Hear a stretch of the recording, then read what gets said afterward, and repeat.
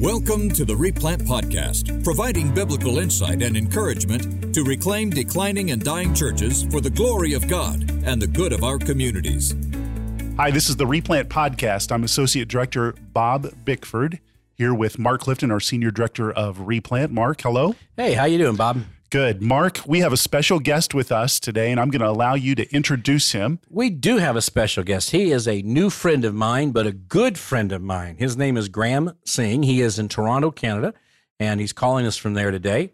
And Graham is the leader of Church Planting Canada. You think of Church Planting Canada as a great big table around which all the church planting groups in Canada have a seat and talk and converse and help each other and share with each other. That's probably not the best way to describe it, Graham. But he's the head of Church Planting Canada. But beyond that, he's a pastor of a replanted church in a city that I dearly love, Montreal. I think I said you were in Toronto. Are you in Toronto right now, or are you in Montreal right now, Graham? Mark, Bob, it's great to be with you guys. The answer is kind of yes to both, because Church Planting Canada, we are headquartered out of Toronto, but I am with our local church and calling you today from Montreal, Quebec. I love Montreal. My wife and I lived there for a number of years and served there planting churches, and it's just a wonderful place. So first of all, Graham, tell us a little bit about Montreal and the church you're at and how it's come back, and just a little of that backstory. I think our folks would love to hear about that. Thanks, guys. Well, Montreal, as you know, is a French-speaking city in the heart of our French-speaking province of Quebec. About 8 million people here. It's one of the second largest city in Canada, and it's an exciting place where a lot has happened. The Catholic background is the big heritage of the province, but there was a thing here called the Quiet Revolution, the Révolution Tranquille, the big highlight of which was they tried to get rid of the church. So we're in an interesting position. Not only are folks de-churched, but there's actually an active process of trying to remove the church. That actually has been really hugely helpful for us to be in a very multicultural environment. My wife is from France. I'm also a French-speaking and English-speaking person of Indian and Scottish ethnicity. So we're kind of mixed up enough to do well here. And it's just a great place to minister the gospel that our Lord Jesus is alive. And even against some pretty difficult circumstances, we're actually seeing really some amazing partnerships, some amazing acts of unity. I want to give a big shout out to all of my brothers from NAM, North American Mission Board, and the work that's being done here in Montreal. Huge support from around North America, from NAM folks, and it's just a joy to be with you guys today. Well, Graham, tell us a little bit about your church there in Montreal. Just briefly, just some of the great story and the name of it and what you're doing, and a little bit of it. Give us a snapshot of it, buddy. Our church here is called St. Jacques Montreal, which is a short form for Jacques and James. And in Montreal, we try to invent those kind of bilingual names. And we are a reopened or replanted church into a 150-year-old historic site right in the center of downtown Montreal. We're kind of at the heart valve of the city, we'd say, right on Concordia University campus. And we had to see the church close down. And that's a theme that I've been working on for a while. This is our fourth church plant, my wife and I, in the Anglican Church of Canada. And that is a very peculiar denomination. We got lots of amazing opportunities, but lots of bizarre things there as well. So denominationally, it's a challenge. The city's a challenge, but really at the core is a model of reopening closed historic churches that we developed in England. And we saw some 50 churches reopen using this model, and we're trying to keep going in that kind of vein. So you saw 50 churches in England, Anglican churches, reopen and become vibrant and teach the gospel again. Is that what you're telling me? Yeah, so that's really at the center of our story. Both my wife and I came to faith in the Lord Jesus through the Alpha Ministry based at Holy Trinity Brompton, right in the center of London, England. And we had both grown up as kind of nominal Christians. And, looking back, boy, there's lots of experience that the Lord can redeem. And we had many faithful people speak into our lives, but wasn't something that we really understood until we become adults.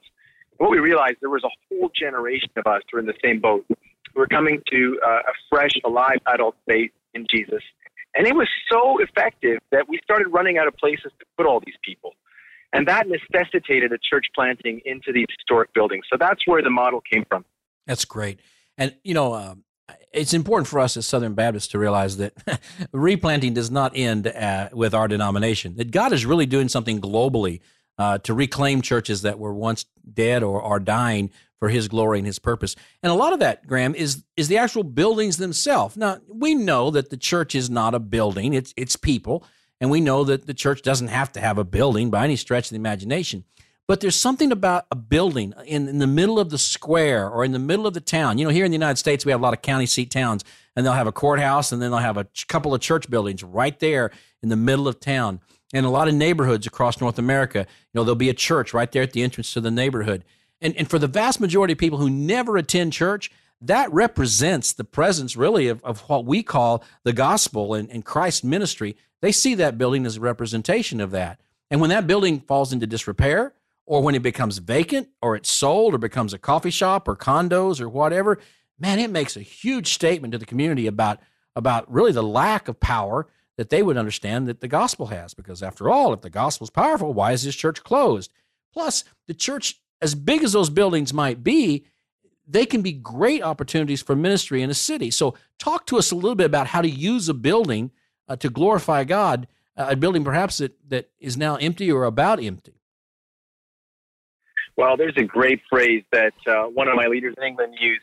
He said that an empty church is to a city like the empty palace of a long-forgotten king.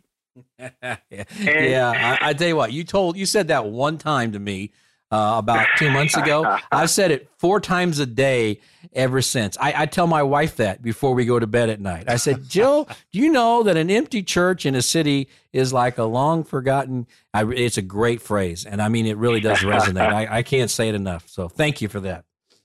Well, Mark, for our listeners, there's a phrase you said back to me that has been the same. I've repeated it to so many people and said, you know, I got this friend down in the Southern Baptist Convention, and his heart is burning to see what we can do with these buildings. And he's given his life to seeing what can be done with this. And you and I are brothers in that regard, that we've both given our lives to asking that question. I want to give a little shout out, and you did this just now, to our folks who come from what we might call a missional church background. And one of the themes there is we might say, hey, you know, here's one of the places the church has gone wrong with all these buildings. You know, maybe we look at Herod and we say, well, Herod wasn't a real king. He was a kind of Roman puppet, and he's the one who built the temple. There's where we started to go wrong, and we've just gone wrong ever since then. And really, the church should just meet in homes, and there we go. And I understand that, and actually, I think we need to listen carefully to that voice. But here's my answer to my many, many friends in leading missional churches. I say this: what happens when God answers your prayers, and all of the folks you're meeting with, all of their friends come, and all of their work colleagues come, and they all want to be baptized, and they all want to turn up on the weekend, and then some of them want to get married. Well, guess what? You're going to run out of space. Then you're going to say, there's no parking. People can't get in. Boy, it'd be nice to be in the center of the city. Wouldn't it be nice if we could meet the mayor one day? And you start thinking, come on, we have got some mission stations like that. And I love, another phrase I picked up from the Replant Conference, is this first church county seat. Right. What does it look like when we have access, the keys to the city, in the form of one of our buildings? So I'm hugely passionate about what we do about those kind of sites. So tell us about your building right there in the center of one of the most historic cities in all of North America. If you've not been to Montreal and you live in the United States, get your passport and go to Montreal, man. It is a beautiful city, the greatest food, the greatest culture. You're going to love it. And right downtown, right in the center, as he said, this beautiful, beautiful 150-year-old cathedral, really. And tell us how you use that, not just to gather people for worship, but how you use that to bless the community and make the community noticeably better. So we're doing a couple of things. One is, right now, we have 4 churches sharing one building. And it's not like we found one church that was super different from us and maybe spoke a different language, or, you know, we said, how can we find some people that need to be meeting here, some brothers and sisters in the Lord, and let's give them some space. That has, I think, that act of unity actually has caused blessing. And you know, we ask for the blessing. We know that it comes from unity, but we sometimes struggle to seek that. And every denomination has its challenges with unity. But that's been step number 1. Step number 2, well, I guess it's before step number 1, is we didn't land on this building by accident. We went looking. And I think there are some planting teams that God will give a vision to go and ask denominational leaders, in our case it's bishops, to say, please, can we have the best sites? Please, can you close down what's there because we know it's not working? That it's not always not working, but where we do know it's not working, in our case, There was a congregation of a few dozen people. They had spent down an endowment of over $3 million over a 10-year space. And they paid for formal choirs and all kinds of stuff. The things were not working. So first of all, go ahead. No, I'm excited about it. I was just my affirmation of what you're saying. Go on. Good. So, I mean, the selection of that building led to something, and with a particular vision for us to do this kind of stuff I'm describing. Then this kind of unity, being open to using our space in a kingdom way. Then we began to partner, and there was already some of this in place, more with the city. And I mean the official instruments of the city. So the actual municipality doesn't have a community center in this area. So we said, well, we could actually be your interim community center while you build your own place. So we run 22 concerts a year for the municipality out of our building. Wait a minute. Okay, Montreal is not like Birmingham, Alabama, or Jackson, Mississippi. Montreal is not particularly home court advantage for evangelical conservative Christians, right? I mean, am I right about that? Sort of, kind of. And here you're telling me that the city of Montreal, you have how many city concerts in your building each year? We have 22 concerts per year. That they just come in and use it, or how's that work? What do they do for you? You know, you mentioned, Mark, conservative evangelical, and I think there's some things we really care about. Let me give you an example of one. We care about abortion. That's right. A big issue. Right. But there's some other issues that we may think, actually we end up taking them off the front line. They're not things we talk to people about, first. We sometimes need to take them further back, I believe. Right. In order to make friends and be able to say, hey, maybe we're disagreed on some things, but there are a whole bunch more things we're agreed on. And we've done that very, very actively. Coming from the Anglican Church, maybe we have a little bit of an easier time doing that. I don't know. But I think making sure that we get first things first. And the first thing that I think is that our God died to see the transformation of society. Ultimately, at the end of time, he's going to transform society completely. But as we share the gospel, we see that happen. And actually, we end up doing that through the building of cities. And when we share a vision for the building of a city and say to people, what's your vision for building the city? We naturally make those connections. So the city, the municipality made friends that way. We also hosted a couple of charities in our building. Now, some of this was in place before. One of them is a big refugee charity. Some of this stuff really helped us make friends. So we talk about that, or at least I talk about that as redeeming the facility as well and reclaiming it for God's glory, and then using it to bless the community.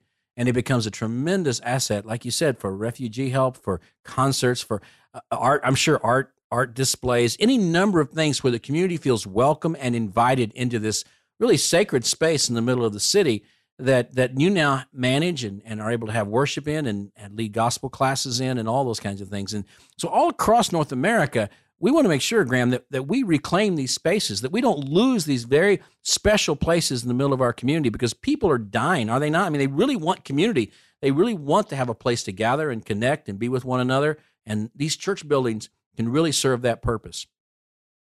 Get this. We have one father of young kids in our community, comes from a Jewish background, and he's given his life to the Lord Jesus through the Alpha course that we've been running, our 10-week discussion, Intro to Christianity. That's at the core of our model. Mm-hmm. This man, before he came to faith in Christ, he was listening to all kinds of podcasts and YouTubers and all this kind of thing. He knows what people outside the church are asking about. And he is now burning with ideas to run some of these kind of talks, not ones that are against the gospel, but ones that might be in some way a lead up or a warm up. He's saying, why don't we run those kind of things? I'm thinking, whoa, I'm not sure.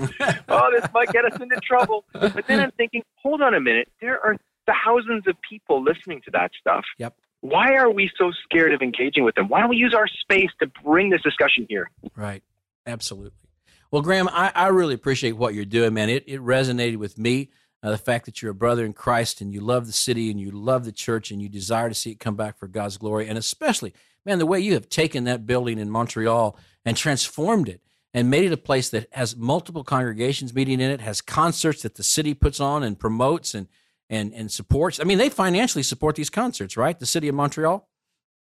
Yeah, let's touch on finances for a moment. Okay. In Canadian dollars, and let's use something round, imagine a big building like that, including a little bit of staffing and some facilities management. Before you know it, you're going to be at a budget of $500,000 a year. And if you're starting a new congregation, it's going to be a challenge to get $500,000 of giving from a brand new congregation if you're replanting. But if you bring in multiple congregations and multiple serious users, so many of our anchor tenants, they're paying something like $25,000, $30,000 a year. You add up a few of those, and now you're starting to get a financial picture that's not overwhelming for your church plant. Right. Well, we talk about that all the time. We talk about really leveraging the building to help pay for itself. And that then allows you with the gifts and the tithes, the offerings of your members to use that money for ministry, and then allows the building to kind of pay for itself because you have shared expenses with other groups who use the building. It's a very smart, very wise thing to do. A lot of people are really afraid to do that. They don't quite understand how it's going to work. Hey, it's messy, right, Graham? I mean, it's not totally clean all the time, and there's some loose ends and some gray areas, but it's worth it in the end. And you mentioned, Mark, special space and sacred space. Right. And that's a big thing for a lot of mainline denomination churches as well. And I want to say we use this awkward phrase, and this is a bit geeky, but I'm going to use it anyways here. What does it look like to see the partial, temporary deconsecration of our worship space? Where we say, sometimes for part of our building, we say this is normally sacred space here on a Sunday. But when we use it on a Friday night, well, we're going to kind of partially say that this is kind of secular space. And we've got to work with people sharing our space. If they want to come in and have, language that's just totally inappropriate or subjects that are actually against the gospel, well, we might want to say, this is not appropriate. And we can work with people. I have been amazed at how our secular partners have been sensitive to the kind of concerns that we have. And each church is going to manage that in a different way. But I think those fears, managing them well, has actually been very fruitful for us. You're absolutely right. And what that looks like in my culture is we were able to take our church in Kansas City, and we were able to use it as a venue for good secular bluegrass music.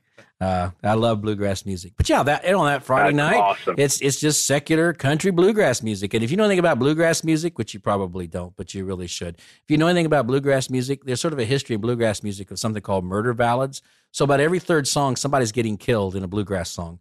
But it's okay because every fourth song's a gospel song. So you have people getting killed and then people loving Jesus. It's kind of it's a long story. It kind of reflects American culture in some ways. But nonetheless, I know what you mean. You take that church building on Friday night and you invite all kinds of people who've never been to church in their life, and you put on a secular country concert or whatever kind of concert.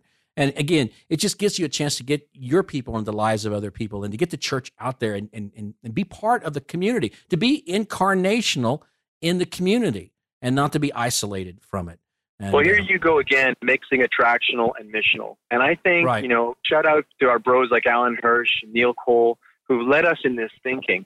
But actually, we're seeing, because of their work, we're seeing attractional and missional come together. And in this case, if you go out and you say, boy, wouldn't it be great? We're going to plant this church in this area, and we're going to move in, and we're going to live with the people, and then we're going to find the third spaces where people are talking and having these engagements, and they're playing bluegrass, and they're talking about why they made that song. And we're going to go and invade those spaces, and there we're going to find one or two opportunities to share the gospel. And then you think, hold on a minute. We've got these third spaces. We just got to take out those pews, put in some lights, decent sound system, and be willing to let the mess happen. Yeah, absolutely. No question about it. And that's a great way of putting that, and a really great way of looking at it, man. I appreciate so much. Here, hey, by the way, it's like we're right now at the beginning of baseball season here in the United States, and I realize Montreal no longer has a team, and they had a team when I was up there, and my wife and I would go to the games. There's my wife and I and about 4 other people, but we went to. Just kidding. But the Expos. I worked out that by already talking about religion here, I'm already on a sensitive enough subject, so I just avoid sports entirely. I just say, look, I'm just some Indian guy, man. I don't even know what's going on here. Well, let me tell you, when we used to go to the Expo game, the only way you could not get on the super screen at the Expo game was to hide behind your seat because there just weren't many people there. But anyway, this is the start of baseball season right now. And talking about the attractional and missional, you know what? Stadiums are going to be filled for opening day, right? Yet people could stay home and watch them in small groups in their homes, and do. Some people want to stay home and watch it in their living room. Some people want to go to the local sports bar and watch it there. But there's tens of hundreds of millions of people who still want to go to a stadium and experience it. And we have to understand that it is both missional and attractional. There is something still beneficial about people wanting to come together in large groups and do something that's somewhat attractional. So I believe it's both. I don't think it's either or. And I'm sorry I brought up Mark, I'm going to take a huge risk here because I know there's people all over the continent who are going to be listening to this. I'm not a professional sports fan, but I want to venture this. Yes. I think that there are some sports stadiums that actually are uni-sport. And those stadiums, in many cases, are closing down in order to be reopened as multi-sport stadiums. I'm thinking of like in LA, the Staples Center. Right. I think, if I'm not mistaken, they can turn that thing around from a professional basketball game one day to a hockey game like within several hours. And I think that's run by Anschutz Entertainment Group, who I think are significant supporters of the church, if I'm not mistaken. Right. And that to me, why can we not be running when we have those venues? Why can we not learn from guys like that who know how to do this stuff and use our spaces and make them the most valuable community spaces to meet? And then the crowning jewel we can place those is our opportunity to preach the gospel on a Sunday morning, on an Alpha course. We can use those spaces, having increased the value of our place. Yeah, absolutely. Man, I wish we could go on and on and on. I just want our folks and our friends to get familiar with the name Graham Sing and to pray for you and know that you're a partner in the gospel and you're a partner in replanting churches. And Graham, God has really used you in my life to encourage me and to embolden me and to empower me and to edify me. So I appreciate that, my friend. Thanks for giving us time today. Mark, I want to try to sneak in one final thought here for you guys. You guys and your humility and being honest about closing churches as you plant them, I believe could open up some friendships between the Southern Baptist Convention and other crazy people, even like Anglicans, in ways that you guys could not imagine. And I'm just so excited for the Replant team. It's a privilege to be just journeying along with you guys, and we're praying for more connection, for the Lord to use this, and I just want to see what comes next. Me too, buddy. Thank you, Graham. You take care, my friend. That was Graham Sing from Montreal, Canada. What a great guy, man. What a great heart and passion for the church and for the gospel and for replanting dying churches in his context in Anglican in the Anglican Church. Right. We count him as a good brother, and his enthusiasm is infectious, and his vision for how a local church in a difficult area to come back and do some great, incredible ministry inside a community that's largely lost was amazing. Yeah, and he's also, man, he's just like wicked smart.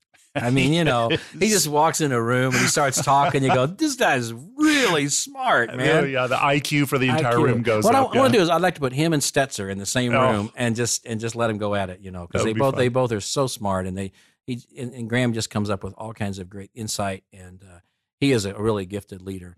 And he's been really, as I said, been really helpful in my life. And really, the greatest thing he really does is he helps churches understand how to take these spaces and make them a blessing to the community. Right. And the very first church I replanted, Warnell Road Church in Kansas City, they had 18 elderly people and a huge building. They had no money, but the building could be a blessing to the community. And that elderly group of people decided, under the leadership of the Holy Spirit, as they really did orientate their life to Christ, that their ministry was to use that building however they could. And Graham kind of alluded to it.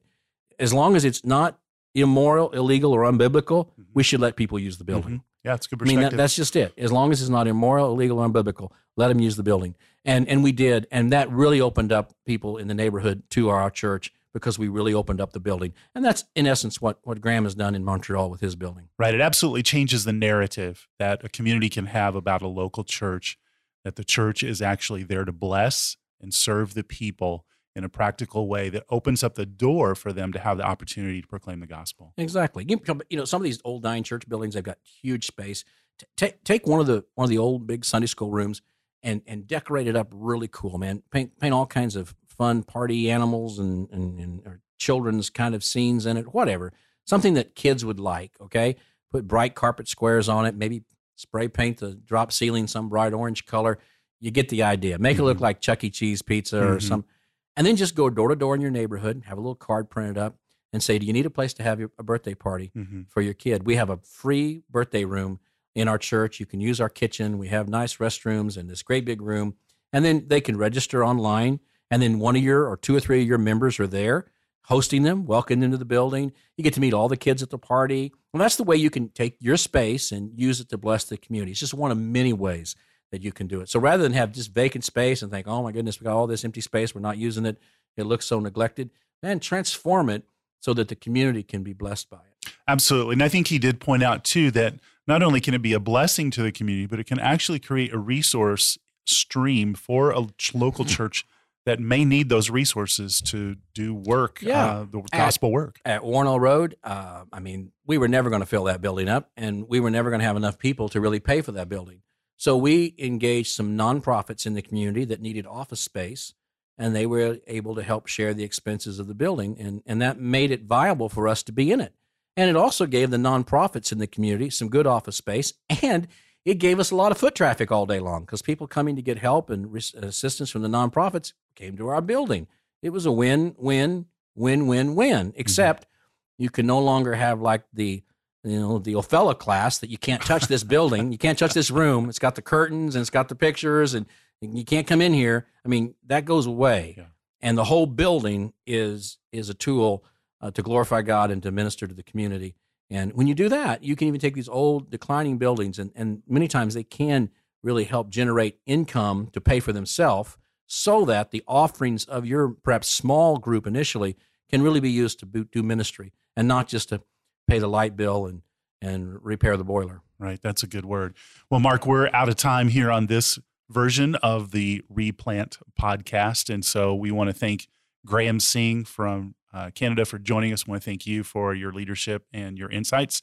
And we want to remind all of our listeners that you can check out more about replanting at churchreplanters.com. We look forward to having you guys with us once again. Mark, good to see you. All right. Good to see you, man. Take care.